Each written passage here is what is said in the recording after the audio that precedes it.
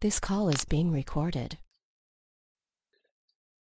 Good morning, team. Thank you so much for jumping on my call today. Today is episode 142 of our Monday Morning Pep Talk.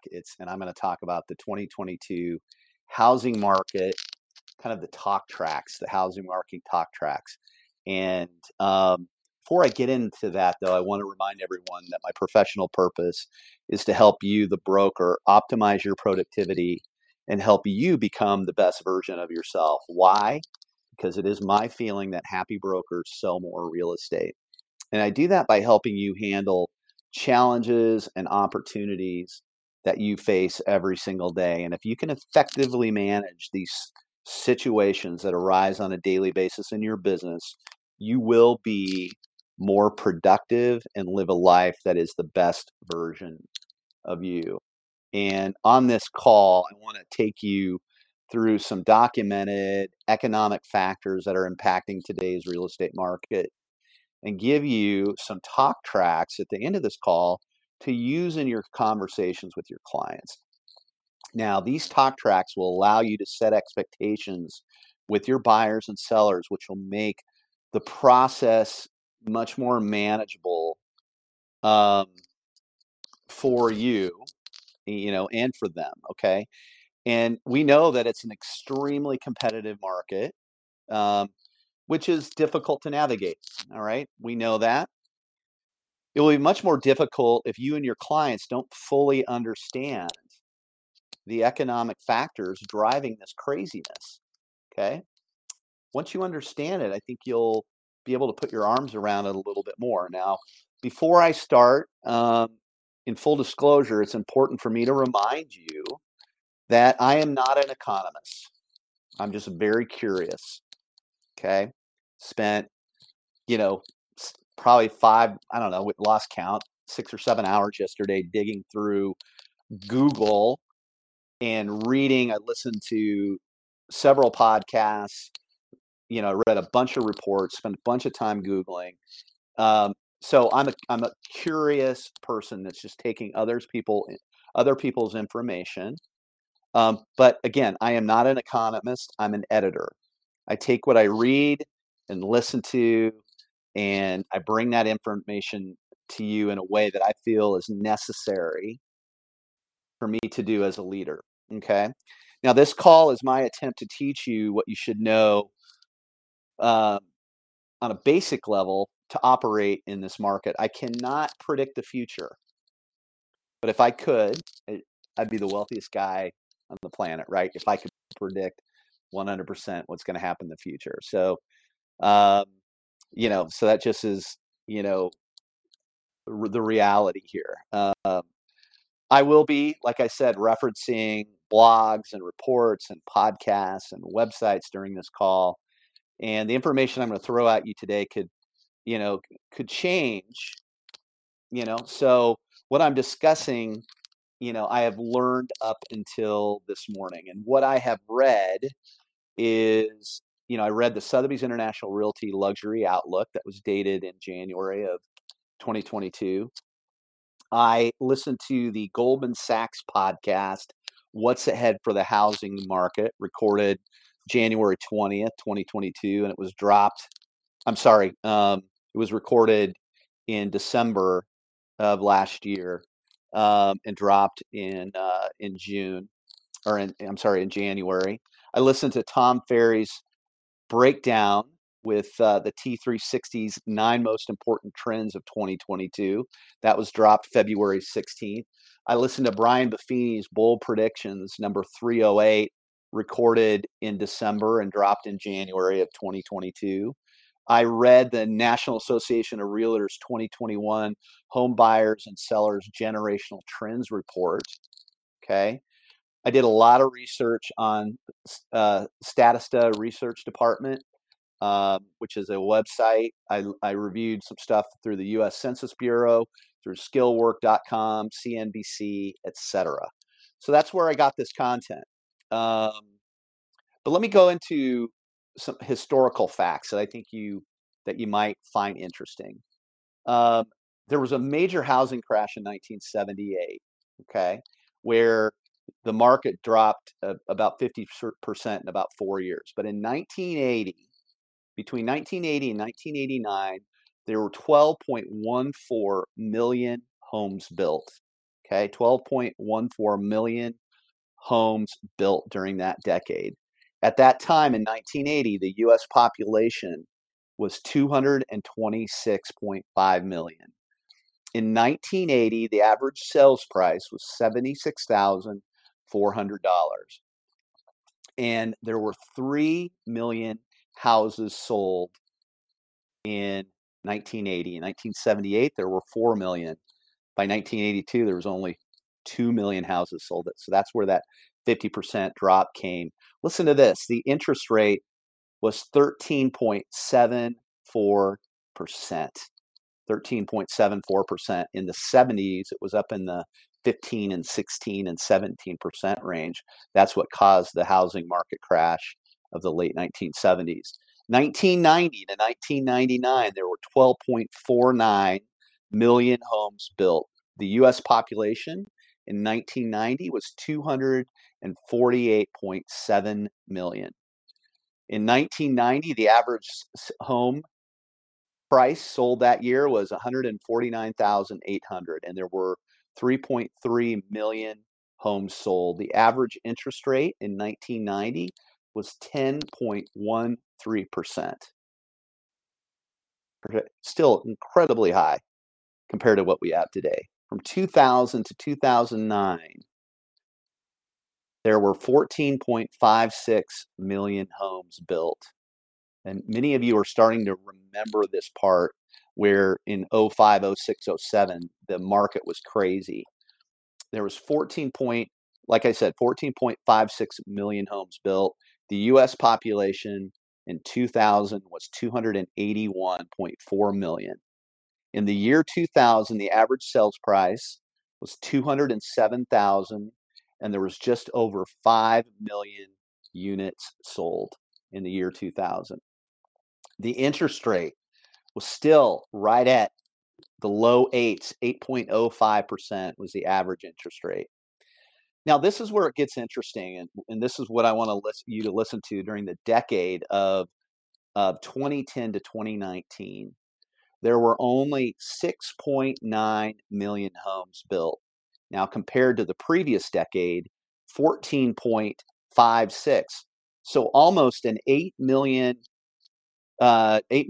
drop in the amount of homes built in that decade, while the U.S. population in 2010 had increased to 308.7 million. In 2010, the average sales price was $272,900, and that year there was 4.18 million units sold. That is almost a million units less than that sold in 2000. Okay, the average interest rate had dropped all the way to 4.69% average interest rate. I remember when the interest rate dropped to 5%, everybody, it was like a refi boom. I think it was around Thanksgiving in 2009. Crazy, and that's when it hit 5%. But in 2010, the average interest rate was 4.69%. Now, one decade later, okay, 2020 and into 2021, we don't really have full housing starts yet, but the U.S. population in 2020 was 3.31 million, okay? The average sales price in 2020 was $391,000. There were 5.65 million homes sold in 2020, despite that year of the pandemic. And the average interest rate, as you know, is hovering in the low threes at 3.11. In 2021, last year, the average sales price jumped to $453,700. Now, if you look at the natural trend line from 1980 to 2021, it's still on that natural trend line. There are some parts of the country, including Chicago, where we just barely got past the natural trend line of where we were back in 2007. Okay, very interesting. Housing price growth was relatively stagnant from 2014 to 2019, at least here in Chicago. I remember it just never really did much in terms of pricing. But we did sell in 2021, 6.1 million homes sold, and that interest rate still hovered in that low 3% towards the end of 2021. Now we know that in 2022, the expectations are that that interest rate is going to increase pretty dramatically for several reasons. Okay, which as I get into affordability, we'll talk about it. But in 2019 and 2020, what we found is that this came out of the podcast on with Goldman Sachs, but they really did a nice job of explaining what was happening towards the end of 2019 and 2020. If you remember, that market started to heat up. The imbalance of supply and demand for housing started to show signs of life in late 2019 and early 2020. 2 years ago, we had a great first quarter, okay, until, mid-March. All right. This is when the millennials started to enter the market after taking basically an entire decade off. This massive generation of population became the renters generation. So for a full decade, previous decades bought in their early 20s. This generation started to buy in their late 20s, early 30s. Okay, so we just started to see them come into the market in late 19 and early 2020. Why was that? That was the generation that saw their parents struggle through the financial crisis of 2007 to 2012, right?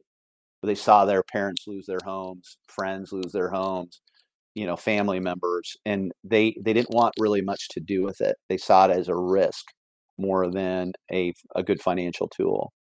But that appetite came back in 2019. Now, March 2020, 2 years ago, almost to the day, COVID hits. The Dow dropped nearly 3,000 points on March 16th of 2020. I'll never forget it.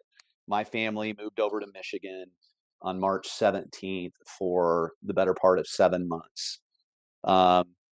Real estate firms were preparing for 2020 annual sales to drop by 70%, by up to 70%. By late spring, early summer, the market started to show signs of life as the consumer started to plan for a lifestyle dominated by the pandemic. The consumer realized that in many cases that their housing situation was the most important part of their lifestyle. Okay, their need for a larger home outweighed the risk of contracting the virus, so they started shopping. And by July 2020, the market was in full swing for most areas. It surprised so many people. Okay, July 2020 through today has been the hottest real estate market in a generation. A real estate market that many of us will probably never see again or have not seen up until this point. Now, here's some reasons why inventory, 5 reasons why we have the low inventory, high demand market that we've seen since July of 2020. We have low supply because of the lack of home construction between 2010 and 2019. I pointed it out. Only 6.9 million homes were built in that decade. It did not keep up with population growth, which we're experiencing now. CNBC reported that the United States, is short 5 million homes. We are short 5 million homes. The second reason, there's a significant imbalance of supply and demand. We know that the pent-up demand of millennials buying their first home because it's affordable. There's a high affordability rate with low mortgage interest rates, and the pricing made it cheaper to buy than to rent. Okay, they came off the sidelines in droves, overwhelming the market. And here's a quote, millennials are entering the home buying market in mass shedding their title of the renter generation as they reach new life milestones, with 4.8 million millennials turning 30 or turned 30 in 2021. And they're increasingly relying on wealth transfers, according to real estate agents, meaning money coming from family. Now, if you remember in last decade, especially here in Chicago, what was the trend? High rises being built. There were so many cranes in downtown Chicago building high amenity rental buildings. Why? Because millennials wanted to rent, they did not want to buy, and they wanted high amenities, and they wanted flexibility in their lifestyle, so they could move from city to city and not have anything tying them down. So what did the builders build? They built high rise, high amenity, um, properties in great locations and got massive rents for them. That is a very sluggish market now, as many of those buildings are not at full capacity. Number three, an extreme amount of money is in the market. An extreme amount of money is in the market today to deploy, okay? Nearly $70 trillion will be passed down from older generations from 2018 to 2042, according to data from market research firm Cirilli and Associates. And more millennials continue to use their share of that wealth transfer for real estate, with home showings becoming a family affair. So a lot of this real estate that's being bought is being bought for a family that will be passed down. So number four, migration to desirable low cost and suburban markets was made possible because of remote work opportunities. There's a significant amount of the population now that can work remotely, so they can be flexible in where they live. So that pushed people to trade and move and get out of a rental environment. All of these worlds collided. It was a natural, perfect storm. And number five, the desire for improved lifestyle focused not just on the primary home, but also on second homes and investment properties. Okay. Second homes in future generations were just for the uber wealthy.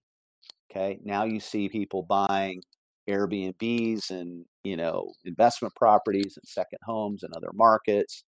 And that's not that big of a deal anymore. Right. So there's just so much demand for real estate. All right. So here's the challenge. Inventory issues are here to stay. Okay.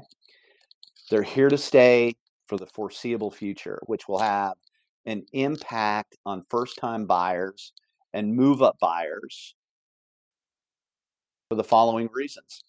And my job here is not to bum you out, right? It's just to set the expectation today that we are in a low inventory market for the foreseeable future. And there's 5 reasons why. Okay. I'm sorry, 8 reasons why. Real estate is a sexy investment. Hard assets are a popular hedge against inflation. We are in an inflationary environment, and real estate is a place to hedge investment, or is an investment to hedge against inflation. I remember back in 2009 going to cocktail parties and things like that for our school, and if people avoided me like the plague because I was in real estate. They wanted nothing to do with it. They didn't want to talk to me about it. Today, that's completely different. Everybody wants to know what their property's worth, if they've got an opportunity. It's like, it's a completely different deal. Okay.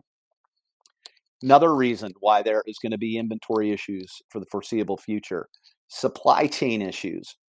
For developers, a sudden spike in price of construction material, compounded by a chronic shortage of labor, can change the entire calculus of a project.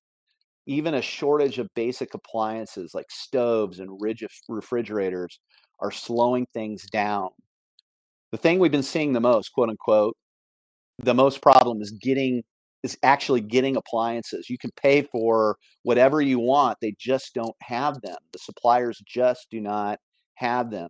Delayed building deliveries mean that developers' equity remains tied up in existing projects rather than investing in new ones. Okay. Further slowing down the new construction pipeline and leaving builders to assess whether their new projects are financially feasible at all based on cost. Okay. It could be 2024 or 2025 before we see some kind of pickup in new supply. The entire economics of building a building has really been turned on its head, and it's going to take a number of years to heal. Then once it heals, it will take a number of years to get supply. Now that came right out of the Sotheby's International Realty Luxury Outlook. Team, I've got to change out the windows in my property, which I thought was going to be this year. I thought I was doing great by getting them into the house in early March to measure, and I thought it'd be 3 to 4 months, hopefully getting it done this summer. I was told that it's going to be anywhere from 6 to 12 months. 6 to 12 months to get windows. And I'm going to have to track them down and be all over them to get the order done and get in their pipeline. That's how crazy it is.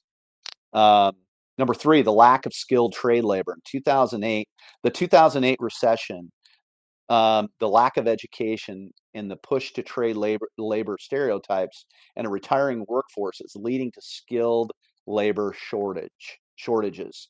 Okay. 2008, people stopped building, right? So, if you were a plumber, you couldn't get a job. So you had to move into other areas. You had to move into other jobs to pay the bills. Okay.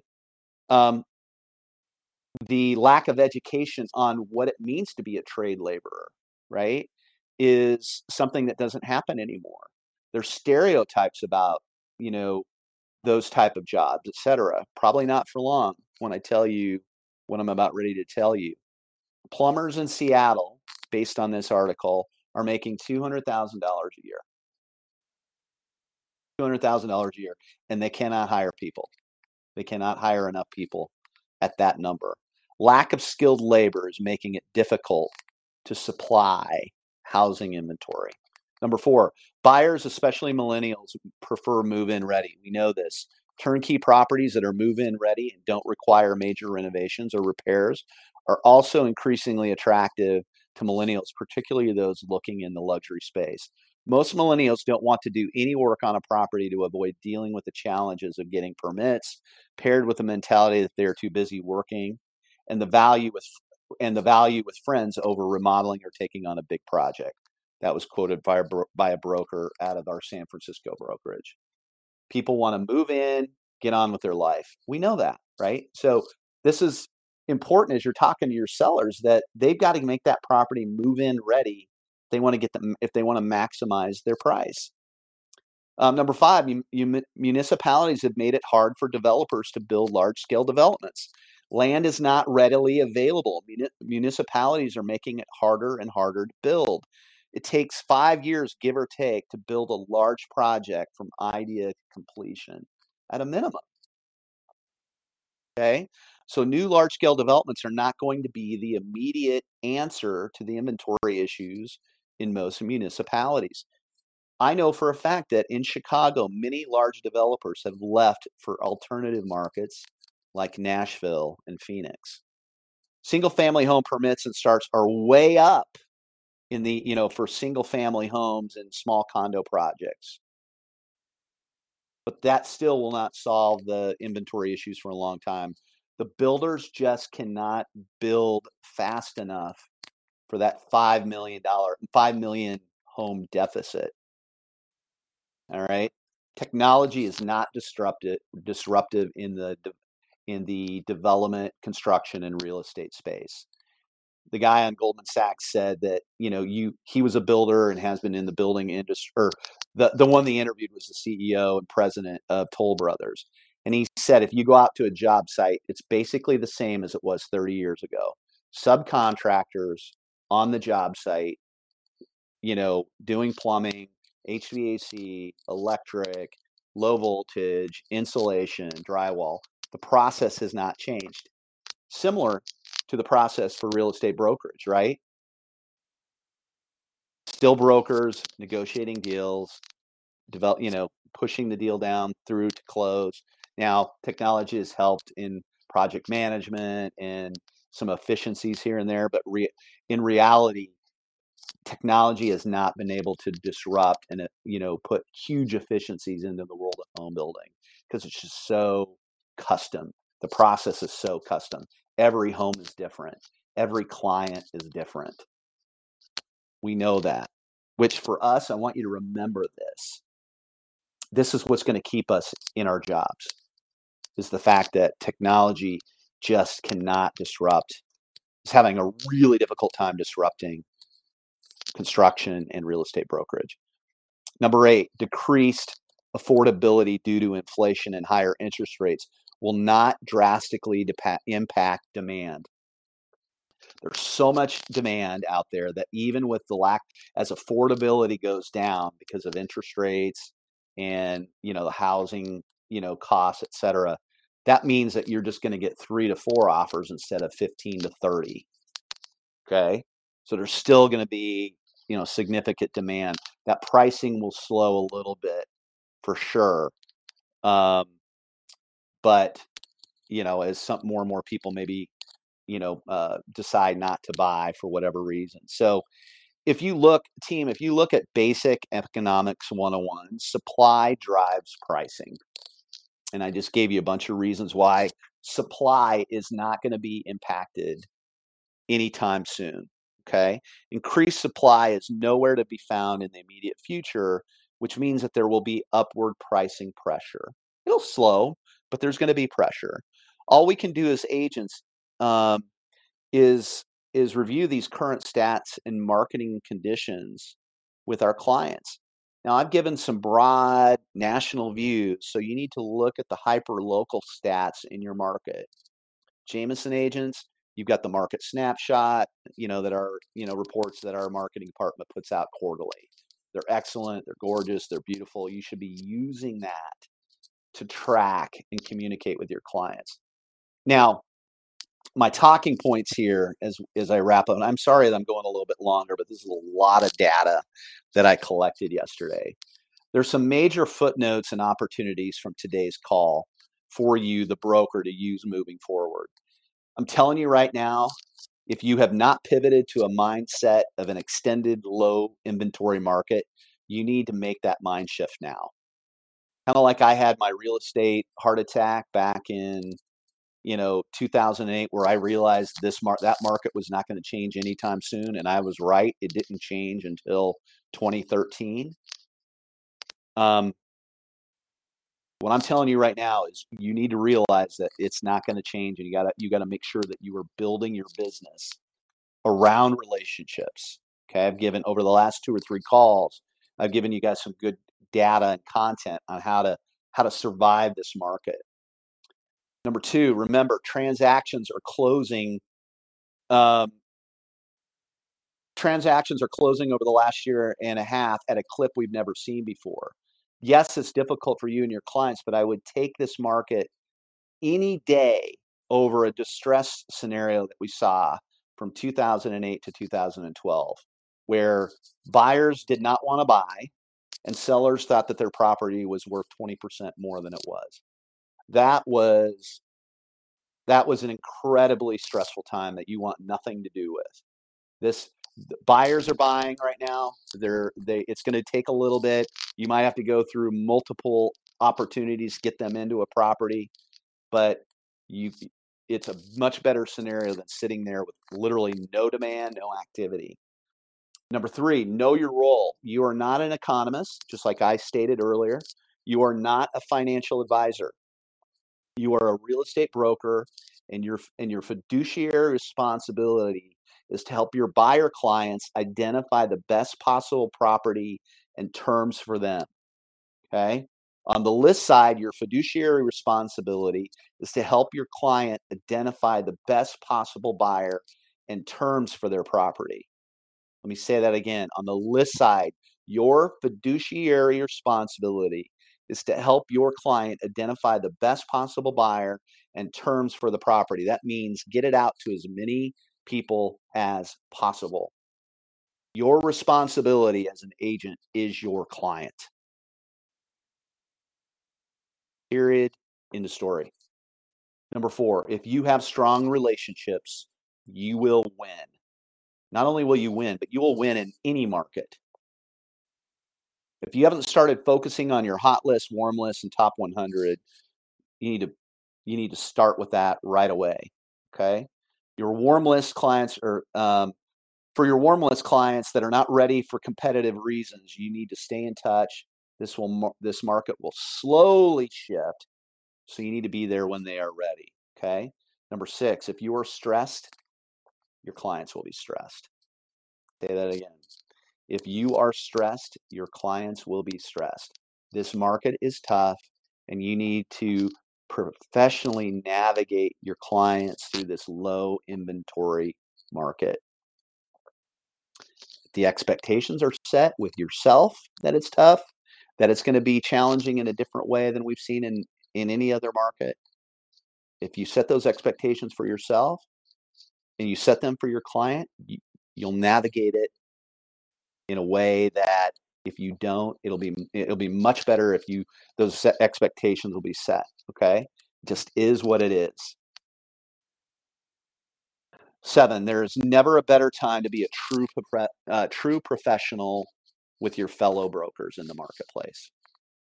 Brokers have a long memory, and if you are not acting in a professional manner, that could impact you in a future negotiation. Be a pro, be fair, and it'll come back to you at some point. Number 8, setting proper expectations with your clients will be extremely important, like I said. All right. So how do you communicate? I'm about done, guys, here, but I wanted to get through a few points on how you can communicate this to your clients. These are your talk tracks. What are your talk tracks need to happen during these initial consultations. You should never go out with the buyer until you've sat down and done an initial consultation. You need to know how ready and prepared they are for a market that we're in right now. Okay. Here are my suggestions, but please use your own words. Mr. and Mrs. Client, I am not an economist or a financial advisor. My job is to help you identify the best possible available property for you. All I know is that there is a significant supply and demand imbalance, okay, which is going to continue to drive pricing. All right. And you can go back through this call and pick your favorite talking points. Cost of construction, millennials coming into the marketplace in droves. You can point to those 2 or 3 data points. Okay. You want to promise them, I'm going to do my best to get you the best possible data on the properties that you are interested in. Okay. The question you get a lot from buyers is, what should I offer on this? What should I offer on this to get this property? The best thing you can do is go through that market and look back at the last 10 deals that closed. Look at the sales or the listing price and then the closed price. In a lot of cases, it's going to be a closed price higher than where it was listed. That's going to give you a percentage, 3, 5, 7% over ask. And you can say, these last 10 deals, it took a 3 to 5% over ask to get it closed. That's probably what you're looking at. Okay. But to just wing at and say, you hope that this will get it done, you can say, you don't know, but the last 10, it took 3%, 5% over ask. In some markets, 20% over ask to get it done. Okay. Number 3, the market is extremely competitive. It will be frustrating unless you know what you're getting yourself into. Mr. and Mrs. Buyer, we could write 5, 6, 7 offers or more before we find you your home. Or we could find it on the first one. That'd be great, but that's not what I'm finding. My average is about 3 to 4. Okay. What we do know, Mr. and Mrs. Buyer, that we have to be ready and we have to be aggressive. Number 4, we have to act fast. We don't have time to review the contract. So let's go over the contract during this initial, consultation. Make sure that you understand all the terms that we're going to be negotiating. Let's make sure that we have your transaction team ready to go. Let's get that done first. Let's review everything that we need to review in advance. And when we find our property, you'll be ready to go. Number 5, if the timing is not right, there's no need for you to even enter the market until you are 100% ready to go and be aggressive where the timing is right. Let me save you a bunch of time by doing that.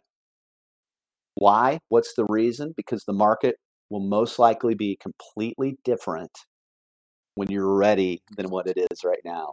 What you can afford now, you might not be able to afford in 4 months, 5 months, 6 months, 7 months, based on interest rates, based on affordability, based on pricing, all of that. Okay, that was a lot.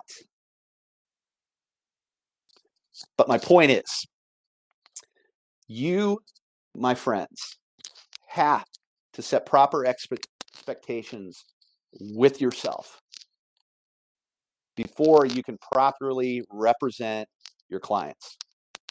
If you go in not understanding what I just talked about, and you're stressed about the inventory situation that we're in, guess what? You're gonna stress out your clients. It is what it is. You need to get your arms around it, and you will find properties for your clients. But you have to just get your arms around what it is we're dealing with here. If you set expectations, proper expectations with yourself, your clients, provide an extreme amount of value, if you stay calm and be part of the solution, you will win in this market. My job is to make sure that if I see a need for us all to pivot, then I will let you know. Okay? What do I do all day, every day? I listen to people. I am keeping my finger on the pulse of what's going on in the market, not just here, but around the country. Okay? And so know that I'm keeping an eye out for this. But right now, you need to get your arms around what we're dealing with and understand that it's not going to be changing anytime soon. And you need to set that expectation, not just with yourself, but with your clients. I went a long time today. This is maybe the longest call I've done in a couple years. But I appreciate all of you hanging in there with me. And hopefully you found it really helpful. Have a good week, everyone. I will talk to you soon.